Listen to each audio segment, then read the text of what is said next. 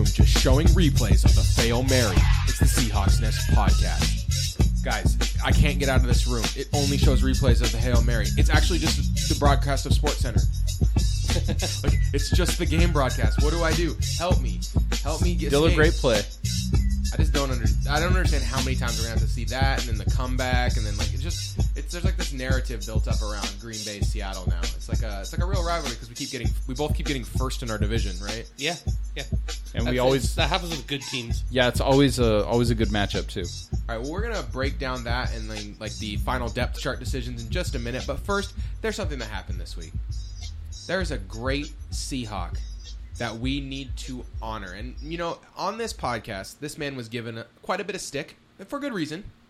Let's be honest. His play over the last year or so was a little bit of a letdown.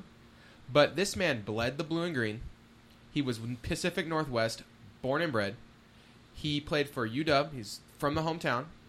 And I think that he deserves our respect, bare minimum. And that's Jermaine Kearse. Okay, I'm just going to ask you guys two questions. One, what are your general feelings now that Jermaine's gone? Eric? Go. Oh, you want to go first, or are you giving it to me, Kevin? I'm giving it to you. Okay. Go for it. All right. My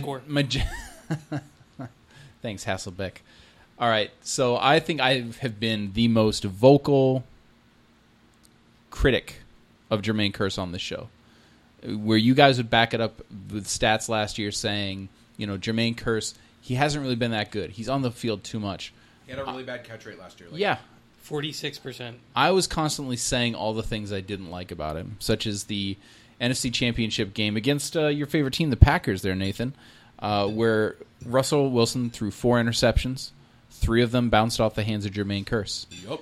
And, yeah, the fans of Jermaine Kearse will say, you know, this guy caught the game-winning ball. The guy was draped all over him. It seemed like a hard catch that he made. It was amazing. It was a really awesome catch. And that he would be much differently remembered if we ran the ball at the end of the Super Bowl. Yep. Because that catch he made on the goal line is an all-timer. His 2014 playoffs was one of the best stretches of his career. But that Patriots catch is the best. It's such a that great Patriots catch, I turned my head away because I thought there was no way that ball was caught. And he bounced off his foot. Then he caught it with his legs and his hands. It was amazing. However, I have to bring up the final play of the game where we threw the ball. Jermaine did not do his job. He did not block out Malcolm Butler. We all know what happened. Malcolm Butler made that interception. Bad play call. But Jermaine Kearse did not do his job in that situation. Having said that, I know the love that the people here have for Jermaine Kearse. And Jermaine, just like Doug Baldwin, came in as an undrafted Seahawk, made the team, deserved to make the team. I get the love for Jermaine. I have my problems with him. I'm glad that he's on another team because I'm a Seahawks fan, but also I'll just say I think that he can now redefine his career away from Seattle, and that will be very, very good for Jermaine Kearse, and I'm really happy for him. All right, let me talk about go for it, Kevin. I'm going to do this in 2 parts. First off, Jermaine Kearse, the player. Jermaine Kearse, the player, was a scrappy, undrafted free agent who perfected the little things in football. A very good downfield blocker. Yes. Very Agreed. good, just all of the little jobs. Quality special teams player. This is a guy who did the little things that you do to make a roster as well as anyone. If you, as a young wide receiver trying to make an NFL club, want to pick someone, best person will be Doug Baldwin, but right after that is Jermaine Kearse. If you want to see the blueprint on how to work your way onto an NFL team. Sure. And he does all the little things. You're right, Kevin. He knows how to sit down in a zone. He knows how to run a really good seam route and use his shoulder to create separation. But he's not. He lacks the true burst, right? To be the great. This is a eulogy. Athlete. I'm just going with the positive here. Okay. I was gonna say I don't want people to feel bad that we lost him. No. That's the end part of this, which is why I'm going to talk about it as a person second, because I don't want to end by ripping him. But we're at a point where the amount of money that he's making and the talent level of the roster demands that he was not the best person for that roster spot. And for that reason, it was time to part ways. But because we didn't cut a talented player who has a spot on our future, then we get to leave on terms where I still feel good about Kearse. Because if we'd have cut a player I think could play a factor in our future and kept him this year, and he had another middling year, I would be harder to like him. Because now I can remember that gritty, hard-nosed play and some of those big plays that he made, and I can remember Jermaine Kearse, a human being. Yeah, and Someone who was a part of the heart of the team. he was Doug Baldwin's best friend, Yeah. which I think Yeah. is as big as thing as you could say about anyone. Doug Baldwin seems awesome. Jermaine Kearse's best friend. He's probably a good guy. Yeah, just Northwest through and through. And for that reason, he's got a spot in our hearts. He's a good player. But, this was the right time, and I wish him success.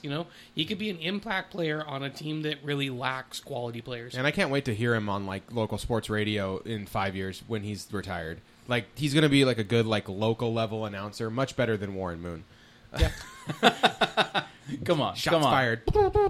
Okay, so let's talk about I can't wait to get real Now, raw. the second part is let's talk about the actual trade. Okay, let's talk a little X's and O's. We traded him in did it end up being a second or a third rounder? Second, wasn't it? The last I saw, it was reported as a second. I Okay, did not see second the rounder finalized. to the Jets, and in return, we received defensive tackle, new member of what they are calling Death Row, Sheldon Richardson. So, Eric, you got to start last time. Kevin, tell us a little bit about Sheldon Richardson, our shiny new defensive tackle. All right, so I want you to picture in your head everything that you like about a interior defensive lineman. Congratulations, you just pictured Sheldon Richardson. Yeah, I want you to think about everything we said about Malik McDowell's pass rush ability, but it's already polished. Right. Oh, and this guy is awesome against the run. Let's not forget that. He doesn't even have downside. Malik McDowell, we're we're not sure he can play on first and second down because he's not that good against the run. This Not- is a not the three-down, case. proven defensive lineman who has played at a high quality, a high level in the NFL. He was one of the two players that made you constantly go, yeah, man, the Jets team isn't very good, but you don't want to run into the middle of them because they will own you. Yeah, this is Sheldon Richardson. You put him in the same breath with guys like Gerald McCoy. It's just complete defensive tackles who are amazing. The only difference is Sheldon Richardson's better at staying healthy. This is how good of an athlete Sheldon Richardson is. The Jets toyed around with playing him at linebacker last year, which is among the stupidest things I've ever heard. Let's take our otherworldly defensive tackle and play him at linebacker. Yeah, this guy was a legit defensive end in a 3-4, which is nuts. And he's at his size. He's going to play the Mabane position. He'll play over that slot. He's going to play he'll a man that gap. modified nose. We don't have a true nose in a 4-3. Yeah. So he won't, but he can flex to 3 technique. We just don't need him to. No. Basically, he's better at Tyba Rubin against the run, and he provides pass rush from the interior. And interior pass rush is one of the most dangerous weapons in NFL defense. Now we have 2 interior pass rushers to go with our 2 outside pass rushers on third down.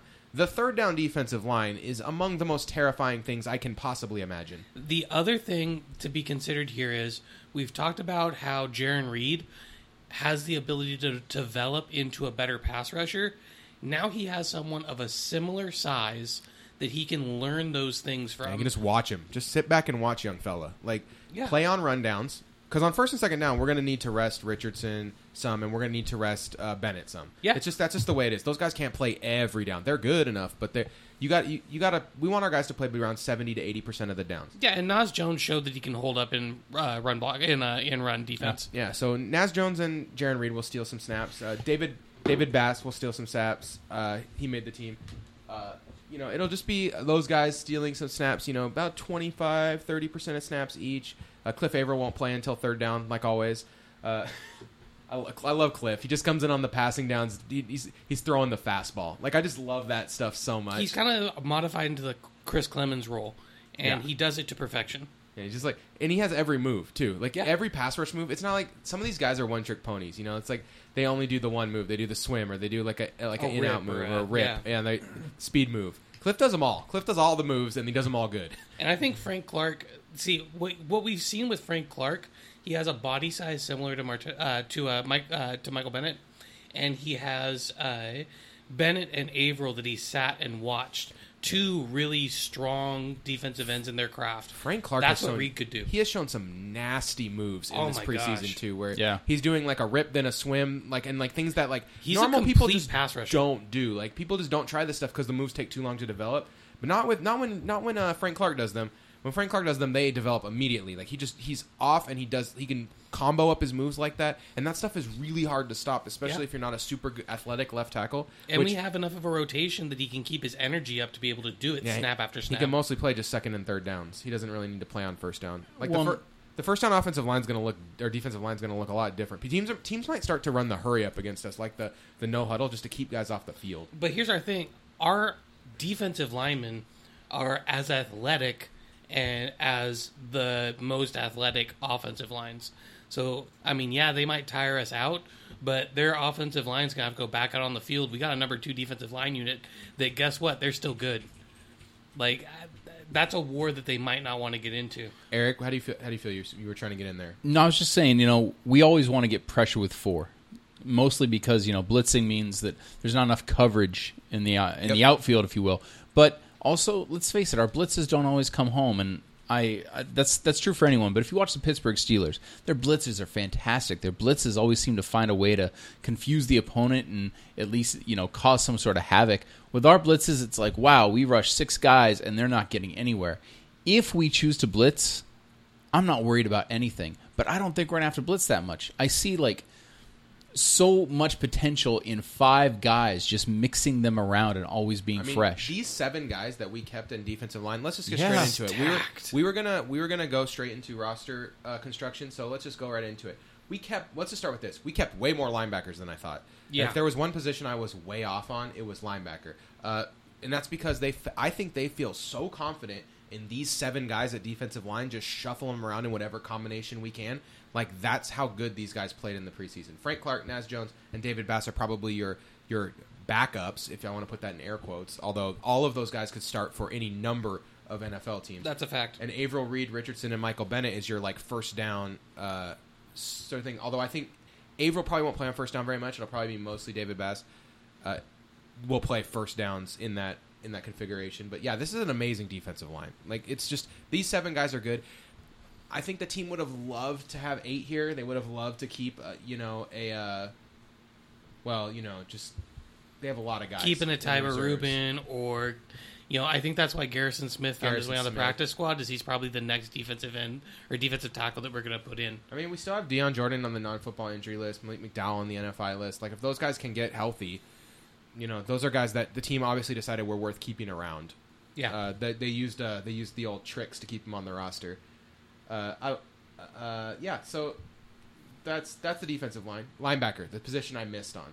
Okay, we kept a lot of linebackers. We kept 6. 7 or 6. 6. We kept Terrence Garvin, Bobby Wagner, KJ Wright, Marcus Smith, 7. Michael Wilhoit, Dewey McDonald, and DJ Alexander. Actually, 7 linebackers, which is a lot.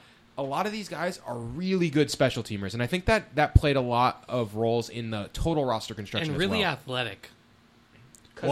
When we talked the numbers, the Seahawks website has Marcus Smith going defensive line Yes. and he can not play as a both. linebacker. Yeah, I know he can play both, but that's He's kind of a not exactly a hybrid. He's like but he's he a can move 3-4 around. outside linebacker, Yeah. but he could play like the Michael Irvin role. he's a Cassius Marsh type, where he Exactly, yeah. he can do kind of either in a pinch. I would And expect this him is a to. first round talent I would from not a good draft, but I would expect Still. him to just he was going to play around a little bit. He's a rotation guy. The secondary guys is basically what you expected after things started to happen. The Thorpe thing, the Thorpe versus why can't I do it right now, Kevin? Why is my DeAndre brain not Elliott? working? The Thorpe, Pierre Desir. Yeah, Pierre Desir. That was a point of contention for a lot of people. I think Thorpe just went out because he's a much better special teamer. That plays up to the next thing we're going to talk about, which is the running backs. We were correct in our assumption that the team would keep 10 wide receivers plus running backs and 1 fullback. The team did exactly that. We were just they did not way keep- off And we on were pretty who. cless on who they were keeping too. We were We pretty- just really had a big miss. We had a big miss on the fullback. We thought Marcel Reese was the lock, and Trey Madden was actually the one who made it. But we nailed the quarterbacks. Russell Wilson and Austin Davis are your quarterbacks. The running backs, we all said that these were the guys that had a shot. McKissick was a flex guy for most people. Yep, and McKissick made it basically over Case and Williams here. Which, and I know Kevin, you really liked. You're high on J.D. McKissick. I'm not down on him. I was just really. It was. I'll say a pleasant surprise. I just really wish we could have kept Case and Williams. I agree. Case and Williams showed that he's earned a spot on an NFL roster, but I think Nathan will agree with me on this. We were talking about this earlier, and it's really important about J.D. McKissick is he offers a return man so Tyler Lockett can get healthy. Yeah, he's just going to play a role that allows him to play some wide receiver, some running back. He's going to play a lot on special teams. Like, all these things together, they're going to lead to him being just a really useful player to have around. He's also kind of C.J. Pro-size insurance. The versatility kind of sold the team on J.D. McKissick, I think. We had to keep Carson. His preseason was too good. Yep. He's going to play what I think he should be ahead of Eddie Lace on the depth chart, but I doubt he is. Plus, we needed running backs because who knows with Thomas Rawls? Like, if he's healthy, he's awesome, but he just can't get healthy. I think Carson is going to get Rawls snaps for the game one. I think Rawls is going to maybe see the field for a couple of touches. The Jets being willing to take Curse saved Amaro Darbo. Like, he was not making the team, I think, instead of Curse, and then he made it at the last second. McAvoy made it because he's a great special teamer and a flexible player, and then the other three wide receivers are obvious. Also, McAvoy had a great preseason Game 4. I don't think that was a deciding factor in any way, but we finally saw him be thrown footballs in a way that let him show his skills, and he showed some progress. He's still kind of a big play receiver. I like McAvoy, though, because I like his hands, and I feel like this is a guy who can come across the middle of the field in like a year or two. And he's an emergency quarterback. We trust him to to play good in the few snaps he's going to get, right? Yep. He's not going to get a ton of snaps, but like he's a trusted hand. Like, we The know Luke Wilson what we're plan. getting. We kept 3 tight ends, as predicted. Vanette, Wilson, and Graham. Wilson was the only one that had a chance to not make the roster, but I think the team just valued the fact that he's going to be solid if either Graham or Vanette struggle or get hurt.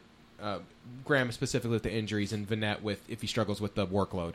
Yeah, Wilson's a known commodity. It's understandable why they did that. He's a good pass catcher. And we're going to carry 3 tight ends. I mean, that was just kind of a given. He has like one clutch catch for every one dumb thing he does. Yep. It's true. So then our offensive line kind of solid out the way we predicted. Galinsky went out at right guard over Ibushi by a hair.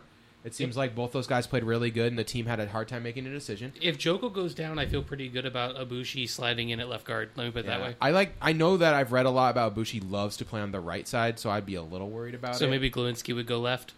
Maybe, I don't know. But the team's really high on him on the right I side. was gonna say, he's been reborn kind of as a right guard. I thought he wasn't that good last year on the left, and he's been great. I think if Joko goes down, you go Jordan Roos, man. Jordan Roos looks ready. Jordan Roos made the team. He deserved to make the team.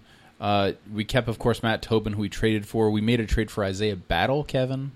Yep. I don't understand. Just depth, right? I don't understand the battle move. I mean, he's like the classic Cable guy where he's really good at physical tools and terrible at being an offensive lineman.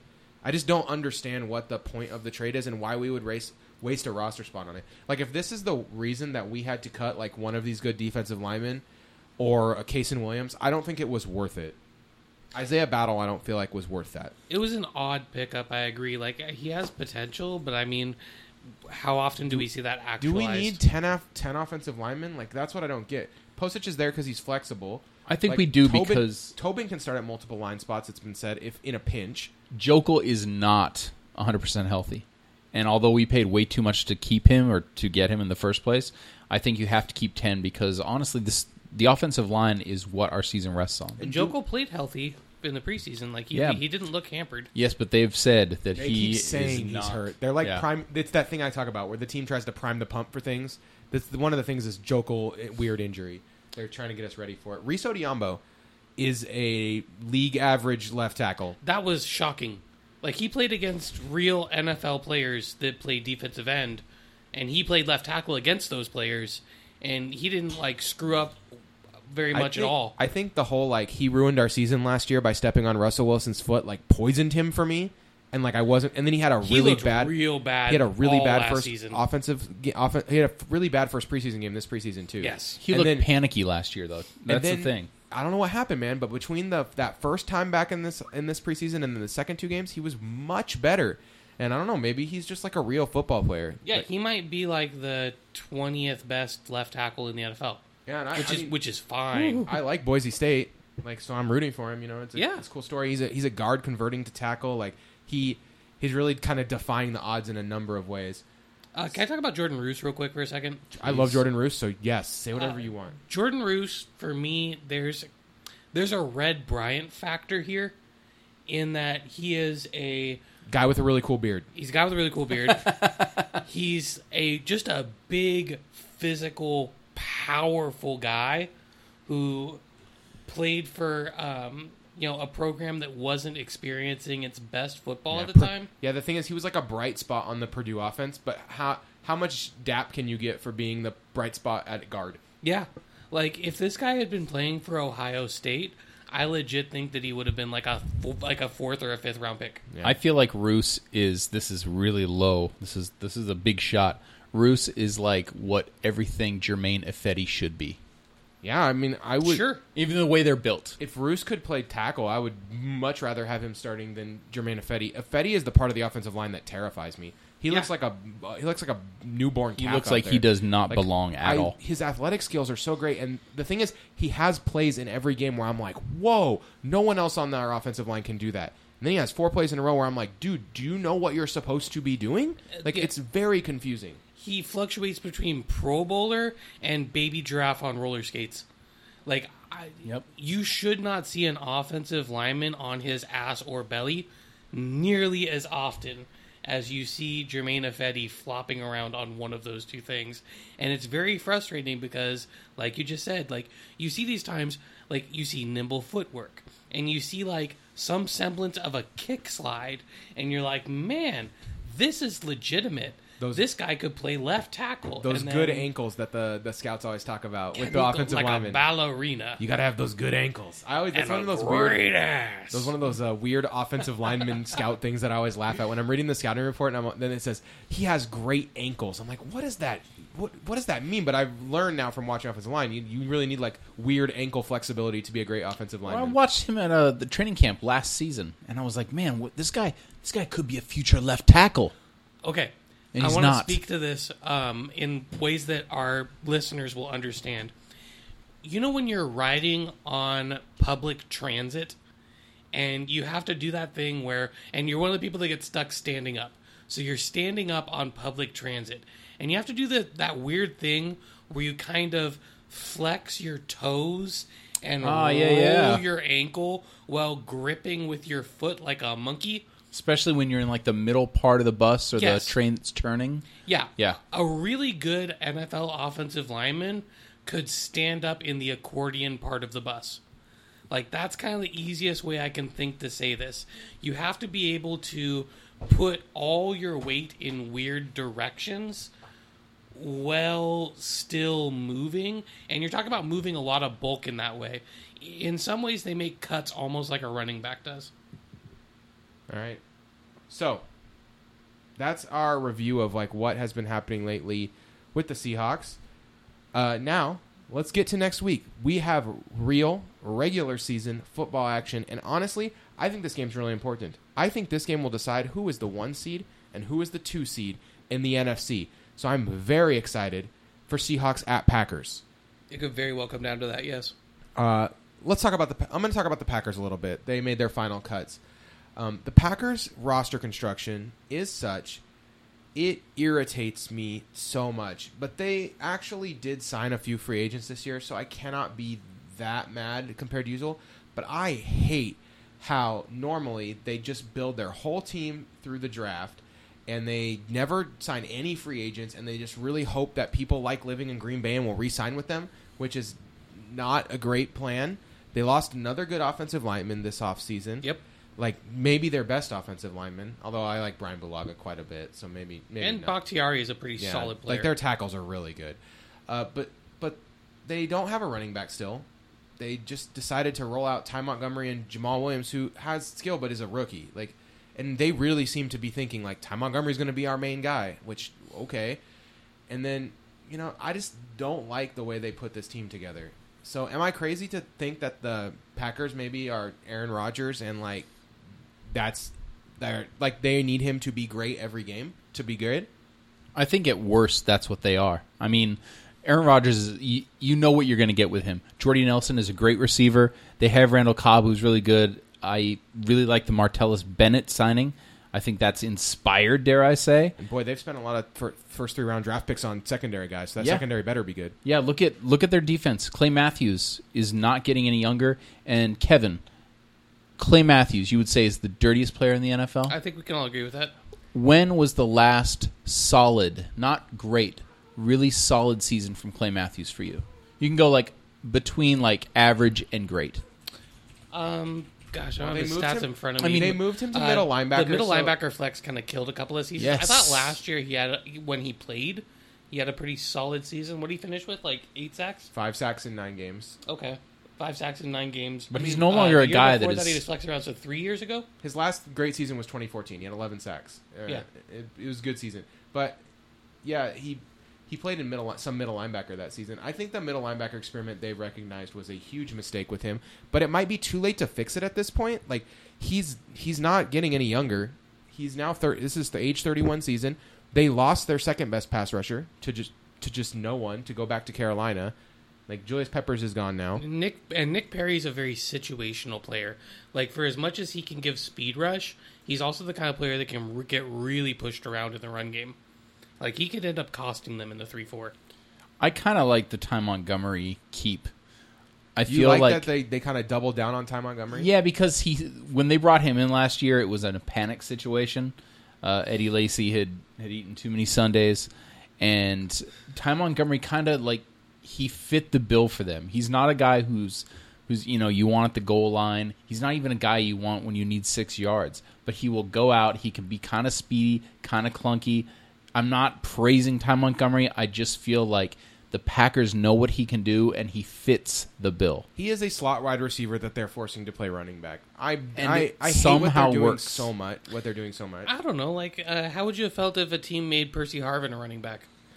It probably would work out about the same as this Ty Montgomery thing is working out. I so, like, agree. So, Really, like, really fine. okay.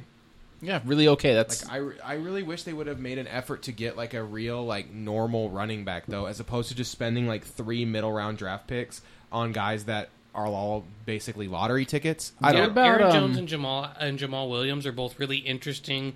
A little bit bigger running backs that are good complementary pieces. But it is interesting that they really just picked 2 very middling. Oh, they drafted prospects. 3 running backs though. Devontae Mays, don't forget about him. Was he NC State? Utah State's finest. Oh, Utah. Yeah, I don't know. What do you guys think about Ahmad Brooks coming in? I Is that- think they needed a pass rusher. I mean, is it going to affect this Sunday's game significantly? In that they can rest Clay Matthews a little more. I feel maybe? like it's going to give them a little push, and that's a push they needed. Without that signing, I think that would be an even more laughable defense. It was a big move that needed to happen, but how much do you get a guy in there on this short of notice? Like, I would be nervous to put him on the field a whole bunch, even though I really like Ahmad Brooks. You give him first down snaps. I mean, what do you give him? I don't know. I would probably wait till next week to play him. Like, to be honest with Oh you. no, you got to plug him in now. Like, It's just plug it's an him in, older. Like, he's not even looked at the playbook, probably. Yeah, but at this point, you can What, say, yesterday? come in, rush the quarterback. It's a Tom Capers defense. How Yeah. exactly strategic is it? All right. Well, that's another reason why this team has bad. Their coaches are. This is what my big thing. Their coaches are Mike McCarthy, Dom Capers, and Ron Zook. Like Ron Zook's their special teams coach. Give me a break. Like, Ron Zook was like the most fireable coach in the NCAA football for like multiple consecutive years. Everyone was like, "Please fire this guy. He's the worst Illinois coach." And now he's their special teams coordinator. Like, I don't know. There's one thing I like about this team. They have really good tight ends. Like, they've improved a lot at that position. Yes. Lance Kendrick and Martellus Bennett are both really good. And I Richard keep forgetting Rodgers they have is Lance fine. Kendrick. This is a weakness of the Seahawks from years past, defending the tight end. Tight ends always kind of get off on us. Last year, our DVOA against tight ends was towards the bottom of the league. I do not want to play against Martellus Bennett and Lance Kendricks. I just don't want to do it. I have hope, though, because this is a different Seahawks football team than the one in the past. This team is going to play Bradley McDougald on weird downs and ask him to cover tight ends all the time. I'm very excited about that. That's a job that man can do. That is Bradley McDougald is a very real answer to our tight end woes. Same thing with running back catches. I really trust us to put 2 linebackers and 1 safety on the field and ask that safety, the extra safety, to go ahead and cover Ty Montgomery. Fine, that's actually going to work. We're one of the few teams that has personnel versatility to deal with the kind of problems that Green Bay is going to give teams later in the season, which is that we have these big tight ends, we come out with 2 tight ends. Oh my gosh, everyone's out wide because Ty Montgomery is actually a wide receiver. It's 5 wide now. The Seahawks won't care about that. They'll be like, okay, we can deal with that. Like, they have the personnel to line up against that. Yeah, because KJ and Bobby can hold down a tight end all right. Yeah, KJ can go against Lance Kendricks. And then you put McDougal on Bennett, and you have a cornerback on Ty. Like it's going to be fine. Expect to see a lot of 2 linebackers from the Seahawks this week on defense, and don't be worried about that. That's just a concession to the fact that this team has the offensive flexibility to come out in weird formations. So let's talk about matchups real quick since we're already kind of diving in. Okay. So Devontae Adams is unproven, and Randall Cobb looked like a number 3 last year, all year. So I think this is a pretty good opportunity for Shaquille Griffin to get some seasoning. I think that he's probably going to get a decent number of snaps over Lane in this game. But either way, I feel like if Sherman can be Sherman against Jordy Nelson, I feel like that's a solid matchup for us at receiver. Following Jordy Nelson around the field? No, I mean play his side, but I don't think they're going to be playing sides that much. I think they will. This is what they've done in the past, and I think you probably put Jordy Nelson on the rookie or Jordy Nelson on Jeremy Lane. Okay, go ahead and then put ET over the top. Yeah, and I think I'm that's just still saying a that another that's thing how too they can do it. Is you think that might be actually good? I actually do not think that would be very effective.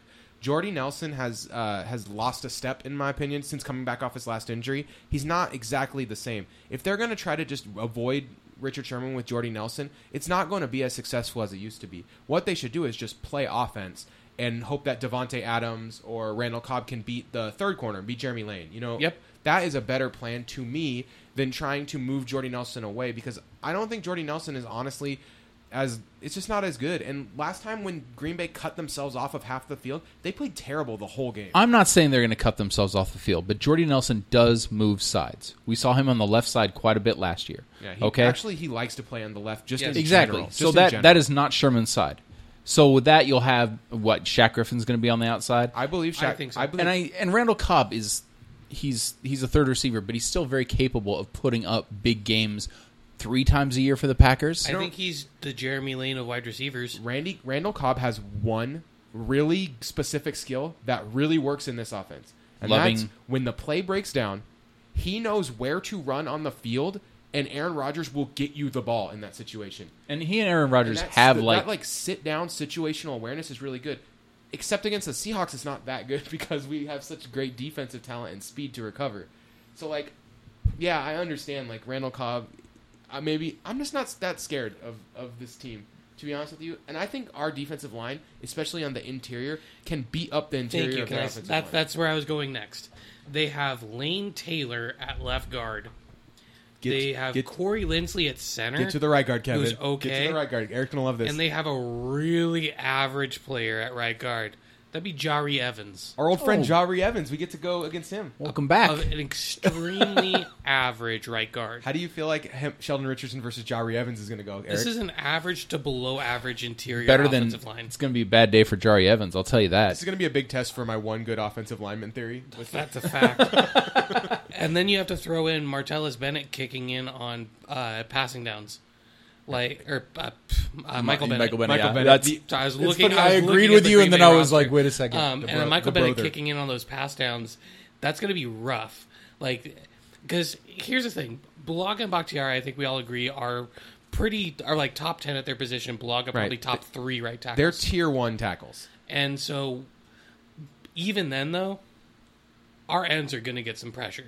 They just cannot play in isolation against our ends the entire game they'll and need not help. give up some pressure. That's the thing, is that you need help against the defensive ends, the talent level of the Seahawks. You need help against Cliff Averill. If you just leave Bulaga out there on an island against Averill, he's going to get pressures. It's going to happen because you can't do that. It's just not possible. Yeah, you leave Frank Clark out there on the left side, he's gonna beat Bakhtiari once or twice. What about the 2 tight end sets and So keeping now one or suddenly both? we don't have to cover both tight ends. Yeah, if they So keep now those guys that coverage in, problem is not as big of a deal. if they keep those guys in, Or they keep a running back in to chip a block. I think they're going to be keeping 2 tight ends and constantly mixing up who they're sending out, who they're protecting. Totally agree, but I feel like the pass rush forcing them not to put all their weapons on the field is a win for the Seahawks, flat out. I guess what I'm not trying to defend the Packers at all here, but remember, Packers are still a very good team. They're probably going to. I didn't say probably in the prediction They're show. a matchup nightmare for a lot of teams. They're going to win their division, and this team beat us last year. This team seems to beat us when the game is in Green Bay. This Sunday, the game is in Green Bay. I just think it's early enough in the season. The weather won't be a factor, which can Yes. clog us Yes. up, That's a especially fact. against Green Bay. I like our chances in this game better than most of the time we play Green Bay. So now I want to talk defensive matchups, and I understand time, but let's take a look at their defensive line. Dean Lowry, Kenny Clark, and either Mike Daniels or Montravius Adams. But don't forget Ricky Jean-Francois. That's my boy. Like, I'm always gonna rep Ricky Jean-Francois. You keep repping. I love him, man. I know he's old, but He's like fine. he's good as a defensive end in a 3-4. He's fine. Like, he's not JJ Watt, but he'll stop the run. He's Ricky Jean. He's fine. You just like the name. You just like the name. No. I just like I always thought like the Washington football team's defense was a little underrated, and this guy was like one of the reasons. I thought he was like a solid like space filler for the good defensive ends. He they is had. solid, and he does fill space. That's, You got it. No, that's what I'm saying. Like, that's what you need to do as a 3-4 defensive end, unless you're JJ Watt and you're literally Jesus. And so, with that in mind, I feel like there's not going to be a big test on our tackles, except from the linebackers. Nick Perry offers a speed rush, and then you actually have to deal with some pass rushing moves from Clay Matthews and/or Ahmad Brooks.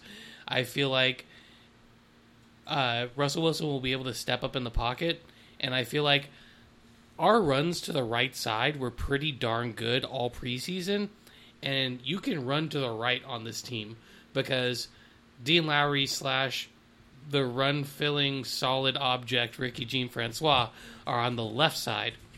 If you're running on the right side, you're running against maybe a rookie Montravius Adams or Mike Daniels, who's solid, but not great. And then you're running against Nick Perry, who I think is someone who can get blown out on run plays. You ready?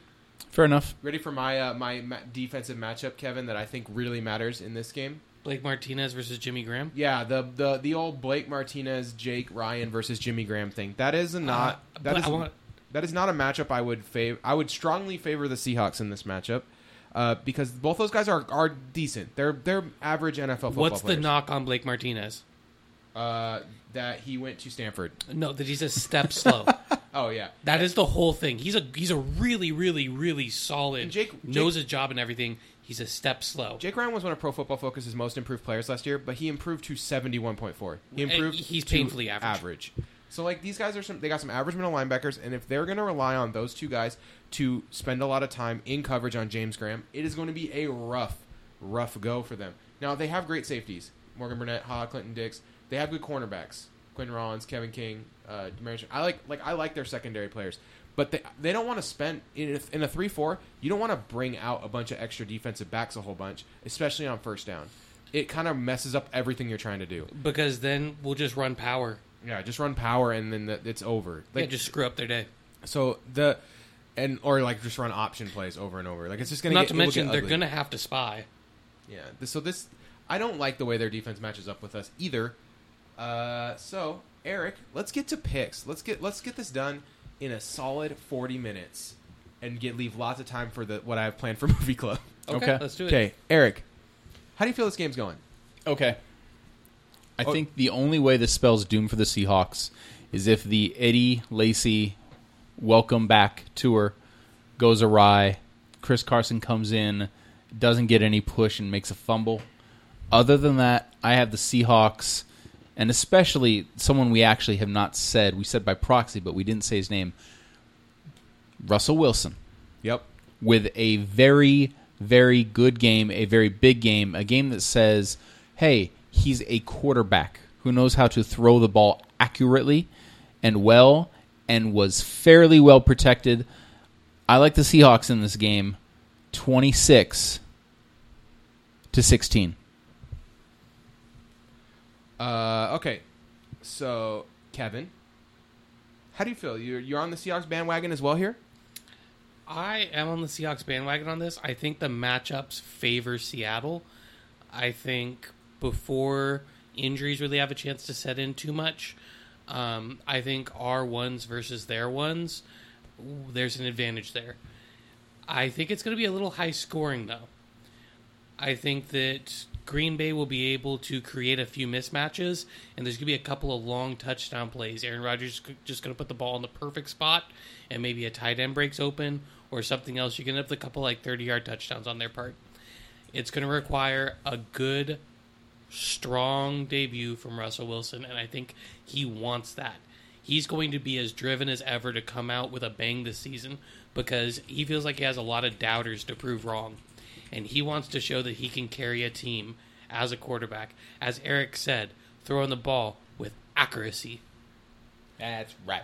All right, so I'm going 31-24. there we go. That's Seattle. what I was waiting for. Okay, so for me, I'm going to do an old school Seahawks Nest thing. This is an old school Seahawks Nest thing where I'm going to go, The jinx. well, best case, worst case. Oh. Okay, so this is my one thing I used to always do. And I think the best case for the Seahawks here is the defense is as great as we think. We slow Aaron Rodgers way down. And the offense is able to create space against these mediocre middle linebackers, and we win 28 to 14. I think the worst case is that the offense just doesn't get going. The offense doesn't get going. The defense is on the field for way too long, just like last year, right? And the Green Bay is able to pull off a 21-10 victory. I think we're going to be way closer to best case and worst case in this one, though. Give me the Seahawks 21-10. All right. Let's get in the money zone first. We've gained some new Patreon subscribers this week. I just want to say thank you to you guys. The support really helps. It helps me keep the lights on here at Casa de Nathan. And not really. It's it's like $200 a year. It helps me buy new equipment, though. So if you like the fact that we have decent recording quality compared to most podcasts and no weird buzzes or hums and stuff, that's because of the Patreon support. That's why we can do it. And once we get a little bit more, we're going to be able to start giving back. We're going to try to do some giveaways, some cool stuff like that. So keep your ear to the ground for that. If you want to support us on Patreon, you can head to patreon.com/SeahawksNest. On the Patreon, there is an exclusive weekly podcast where we pick all 16 games. So if you want to make fun of our picks, if you want to trash on us for how stupid we are, if you want to hear just a bunch of lame jokes in rapid fire session because we record it in 20 minutes or less, you can go ahead and head over to patreon.com/SeahawksNest. If you want great information to use for gambling, don't use this podcast for that. Yeah. Oh, no, That's not a good you idea. You can use this to gamble with. I'm not saying whether to go with it or to just fade us, and just bet against every single one of our picks. You need to make that choice for yourself. So you also can follow us on Facebook and Twitter, twitter.com/SeahawksNest, facebook.com/TheSeahawksNest. And that's about it for that. So we're going to play a little game today for a movie club. You guys might notice a theme emerge here that might help you. We're going to play the IMDb game. I cribbed this straight from Doug Lowe's Movies, which is my favorite podcast that I'm not on. Yeah, don't use your phone, Eric. No cheat. No digital devices. Oh, here. I'm No sorry. cheating. I'm sorry. Okay, I wasn't. so- Close my digital here's- device, and I want to put this on record. I closed my digital device. I look over and see Eric pulling his phone out. I was- I'm Eric, just going to put that here. I know you have a clear view of my monitor here, so make sure not to look this way. I'm going to look down at. Okay, so here's how Nothing. it works. I'm going to start reading the top 4 of an actor's IMDb page. Okay? You ready for that? Your job is to tell me the name of the actor. Okay? Wait, is this top 4 most recent? or Nope, top it's 4 top highest 4 known. rated? It's the known 4 on IMDb, which is an algorithm that not even the most ardent scientists can explain. It's like Pro Football random. Focus rating. Here's how Sounds it like works. anybody's algorithm. If you guess, and you guess wrong, you get -1 point. So don't buzz in early. If you guess right, you get 1 point, and then 1 bonus point for each movie you can guess that is in the top 4. Okay, max 4 guesses total though, right? You don't get to guess an infinite movies. Sounds the good. rules make sense to you. Yes. There is a theme that I have chosen that links all of these actors together. If you can figure out the theme, I will award you 1 bonus point at the end of the game. Okay, you can write the theme down on a piece of paper because I don't want you to steal the answer from the other person. All right, here we go. First actor. First movie. The Lion King. Oh, buzz in by saying your own name since I'm not looking at you guys. First movie, The Lion King. Second movie, Die Hard with a Vengeance. Second movie is Die Hard with a Vengeance. People are going crazy right now. They know who it is. They're like, Kevin, Eric, I thought you guys knew about movies. This is a Seahawks podcast where they talk about movies. Come, keep going. The third movie. You guys are no bonus points on this one. Batman versus Superman, Dawn of Justice. What?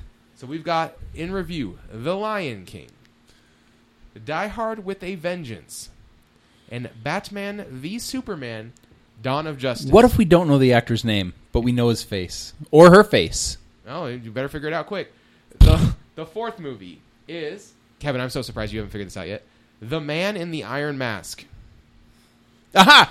Eric guesses Jeremy Irons. Eric is correct. Eric on the board with 1 point. That's Kevin, pathetic. Just Pathetic. disappointing everyone.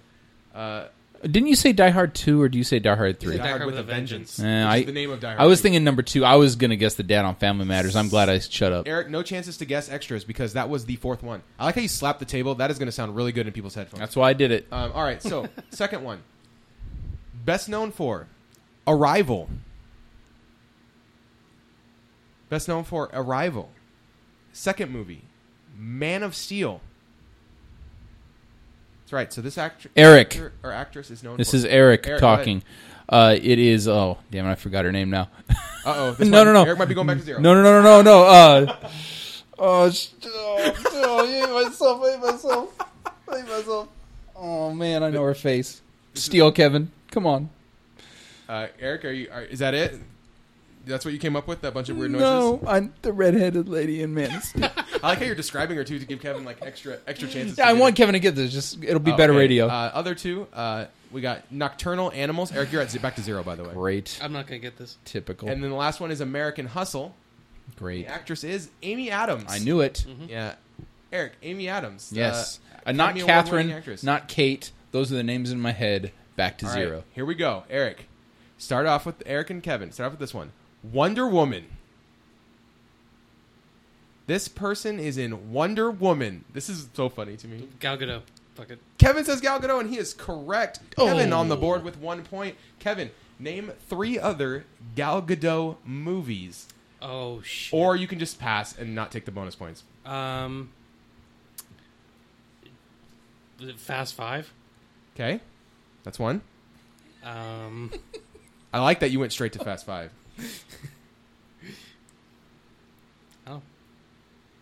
Fast 6?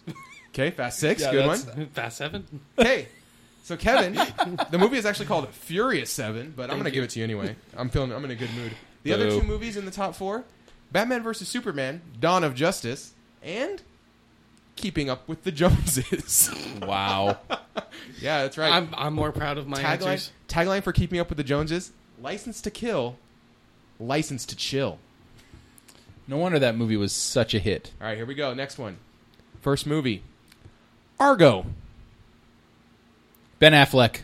Okay, Eric says Ben Affleck, and he is correct. Eric back on the board with 1 point. Eric, name Ben Affleck movies.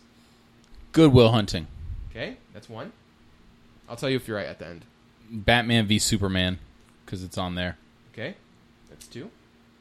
I want to go deep pull on my Ben Affleck movies, but not too deep. Not Daredevil deep. Electra? No, he wasn't in Electra. Don't try and steal this, Kevin. I'll go. Gone Girl. Gone Okay, Girl. so that's a good one because Good Will Hunting and Gone Girl are correct. The other movie in the top 4 is not Batman vs. Superman: Dawn of Justice. But Kevin, could you guess it? I'm just curious because it's a great Ben Affleck movie. It's one that we both really love, I think. Say Mallrats, Kevin. Shut the fuck up. Kevin, say Are you talking about the actor from The Fashionable Male? It's one that we both really like. Is it?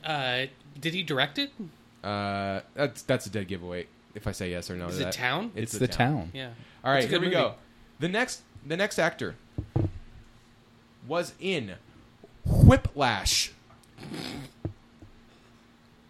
Yep, that's right. He won an Oscar for Whiplash. That's a huge hit. Second one, Spider-Man. Wait, which Spider-Man? Spider-Man. The one called Spider-Man. Spider-Man. The next one, Spider-Man 2. Fuck you. Wow. So this actor is in Whiplash, the movie about jazz drumming. This is I would be going nuts if I was listening to you guys fumble this. quiet. Spider-Man and Spider-Man 2. The last one. I just don't know his name. The Closer. Eric, I describe him for us. Describe him for the audience because this will make it funnier to me when I listen to it back later. he is every. I know your theme already, by the way. I got this. I got this right away. He plays J. Jonah Jameson in the Spider-Man movies. He does. And he's like that everyman older white guy actor. Yep, you're correct. He has basically shown that he can You're do. making this so much better for Yeah, me. he's a great actor. He's a great character actor, and he does Allstate commercials too. Yes, he does. So yeah, I'm just gonna. Rob Baronis is his name. Is that his name? J.K. Simmons. I knew it was a J in there. All right, here we go. Here's one. Man of Steel. Henry Cavill. Yeah, it is Henry Cavill. It's the Superman. Speed that we up. have talked about a million times in this podcast. Eric, name 3 more Henry Cavill vehicles.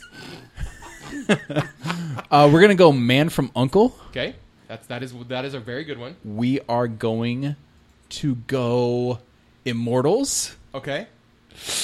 and we are going to go Batman v Superman.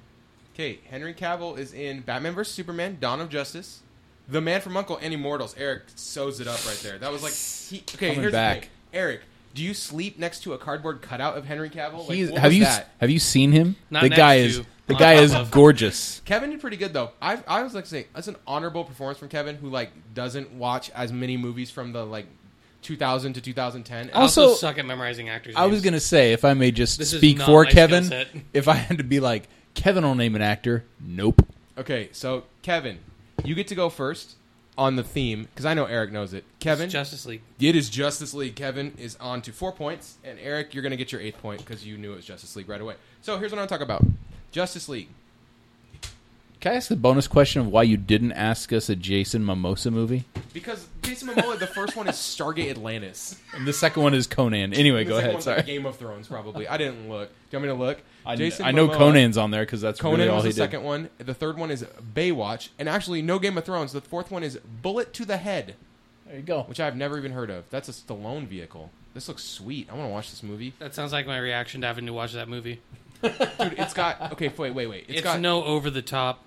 It's got Sung Kang, It's who is not who is like the well, he's like the Asian guy in the Fast and the Furious. He's awesome. He's like the Asian guy, or he is the Asian guy? He is the Asian guy. And Okay. then Sylvester Stallone, Jason Momoa, Christian Slater. How have I not heard of this movie? This movie sounds sweet. Like this sounds like something you'd find in like the dollar bin of a gas station. I think this is in the dollar bin of Netflix for a long time. Bullet to the Head, action thriller. All right, so Justice League. Okay, we are in kind of a weird spot where this with movies coming out soon, where like the next huge movie will be Justice League probably. It'll be the next one to crest $100 million opening weekend. Oh, okay. It's going to be big. I don't think it'll make it to 100. Thor probably won't either. There's a hard cap on like movies like that, and I think Thor is just too niche of a property to cross. Thor over will. the 100 movie. Thor's making I its think move. Thor's gonna hit like 90. Yeah, I would agree with Kevin. So now, Justice League. I just have one question for you, Eric. Will this Yeah. movie be good? No, it will not. All right, there we go. The reason why is because it was already good when it was called Guardians of the Galaxy, and now, if you've watched the trailer, It's so like the villain jokey, looks punchliney. well. Not only that, but the villain looks like the villain in the first Guardians movie, and it's not even like a well-known comic villain. Like, why would you build a movie around the character named Steppenwolf? And It's can you, just stupid. Can you think of two directors with more like distinctive, like not similar directorial voices than Zack Snyder and the man who came in to finish this movie, Joss Whedon? Well, it's funny because you told me that a few weeks ago. You said Joss Whedon was finishing it. And I was like, what? When did this happen? And you were like, you didn't know that? I didn't know it. I still can't believe it. Why am I blanking out? What's the movie where Spielberg came in and finished it? It's AI. AI. Yeah, and it was one of those things you're like, Exact that's same. the scene Spielberg did. That's the scene, and this But it's- seems very, very Well, possible. I just think the ending is so like not Kubrick at the end of AI. It's like, well, obviously Spielberg did all of this himself. Well, it's Like, funny. This is you're listing like the amazing directors, and this is like the crummy director version. Like Zack Snyder and Joss Whedon Okay. are not Kubrick and Spielberg. And then I have a big piece of movie news that I'm going to bet neither of you have heard yet. Okay, which is that Trevor Doctorow, the director of Jurassic World, he just got pulled from Star Wars Episode 9. Oh. Wow. So, or maybe it's Cory Doctorow. I don't know. I don't really like the Jurassic. I thought Jurassic World was a very average movie that was fun to watch. It was very fun. It was very summer blockbustery. So let me ask you guys this: who is your dream director? This is the thing I'm going to end on. Who's your dream director for Star Wars Episode 9? I have a very specific answer to this. Do you want me to go first? So you guys have time to think. Okay, my dream director is the guy who directed Kong Skull Island, and his name is Jordan Voight Roberts. And I just think like the way that Jordan Voight Roberts just like slam dunked Kong, like it was so Kong, like it was perfect tonally. I just think he's the kind of guy who could go in and just like slam dunk a Star Wars movie. Now here's the problem: he doesn't want to do Star Wars right now because he's really trying to get this Metal Gear Solid movie made, and I respect him for that. That is a noble cause. So you know what? Go Jordan Voight Roberts, but if that doesn't work out for you, please make Star Wars, because he would do so amazing with it. And like, I really love his movie Kings of Summer. It's a small independent movie that he made before he got Kong, and I really recommend it to anyone. Nick Offerman from Parks and Recreation is in it, and it is so good. Okay, Eric, who's your dream Star Wars director? I have this because I think it would be really cool because he's such a practical effects guy, and he will use CGI, but he won't overuse it. And I'd say that's Guillermo del Toro. Ooh. I'm sorry, Kevin. What are the friggin' odds that somebody else would say Guillermo del Toro for a Star Wars movie? Especially because I thought like that's such a weird thing, and I can't believe I'm not the only person that had that thought. It's because you see him with the aliens, it would work, right? I thought one of you guys would pick Alfonso Cuarón for sure, but like, just because for me, Guillermo del Toro does a great job of blending setup piece with action piece. Yeah, in a way that pays off for the final movie in a trilogy. And the aliens are going to look cool and unique. If Del Toro makes it, and super unique. And they wouldn't be CGI. Yeah, they would not. They would not be CGI beasts. Mm-hmm. They would be makeup, and it would look really cool. And I think that the actors would interact more naturally with them. It's hard to act with someone in a green screen suit. It just is. There's just nothing you can do about it. Like it's an almost impossible task. So, yeah, that'd be really cool if Del Toro did it. Alfonso Cuarón, I think, would be a good choice. Rian Johnson, again, because Rian Johnson's awesome. Looper's a really cool movie. Like, I'm glad he's making Episode 8.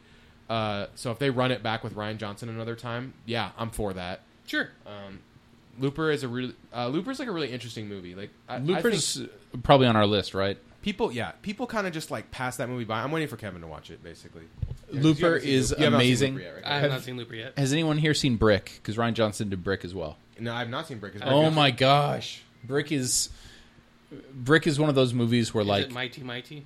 Does it stick with you like Looper does? Because Looper kind of sticks with you, like you just kind of remember that. It depends. Here's the thing about Brick. Brick is it's a very young Joseph Gordon-Levitt. It's like the whodunit, like the detective story, but whereas most detective stories take place in like the 40s, and of course the Big Lebowski was like the detective story in Pasadena, Northern California, in the 90s, in the 90s. This takes place in a high school, and it is at first when you're like a detective story, I'm in high school, I'm out. But it works, and it's awesome. And what is it? It's got what I love. It's got emotion. It's got heart. It's got catharsis. I love it. All right. And, I mean, what's the best episode of Breaking Bad? It's like Ozymandias. Like, anyone who watches the show, like, really religiously will say that. And Rian Johnson directed that, too. So, yeah, he's got game, to say the least. Like, he's pretty got selective game. With his movies, too. And, like, Last Jedi will be good, I think. All early indications are it should be amazing. All right. Well, that's our movie club for this week. Had a little fun at maybe their expense because I thought, like, hey, I knew Kevin wasn't going to do great at it. You actually did better than I thought, Kevin. That's why I gave you a compliment at the end. Because I was like, Kevin's going to get 0, and he got 4. I almost just didn't guess it and boycotted the whole thing, I'll be honest. No, you should. You did good. I was proud of you. Like, good job. So, for Kevin Garber, for Eric Ronnebeck, I'm Nathan Santo, and we will see you next week. Go Hawks!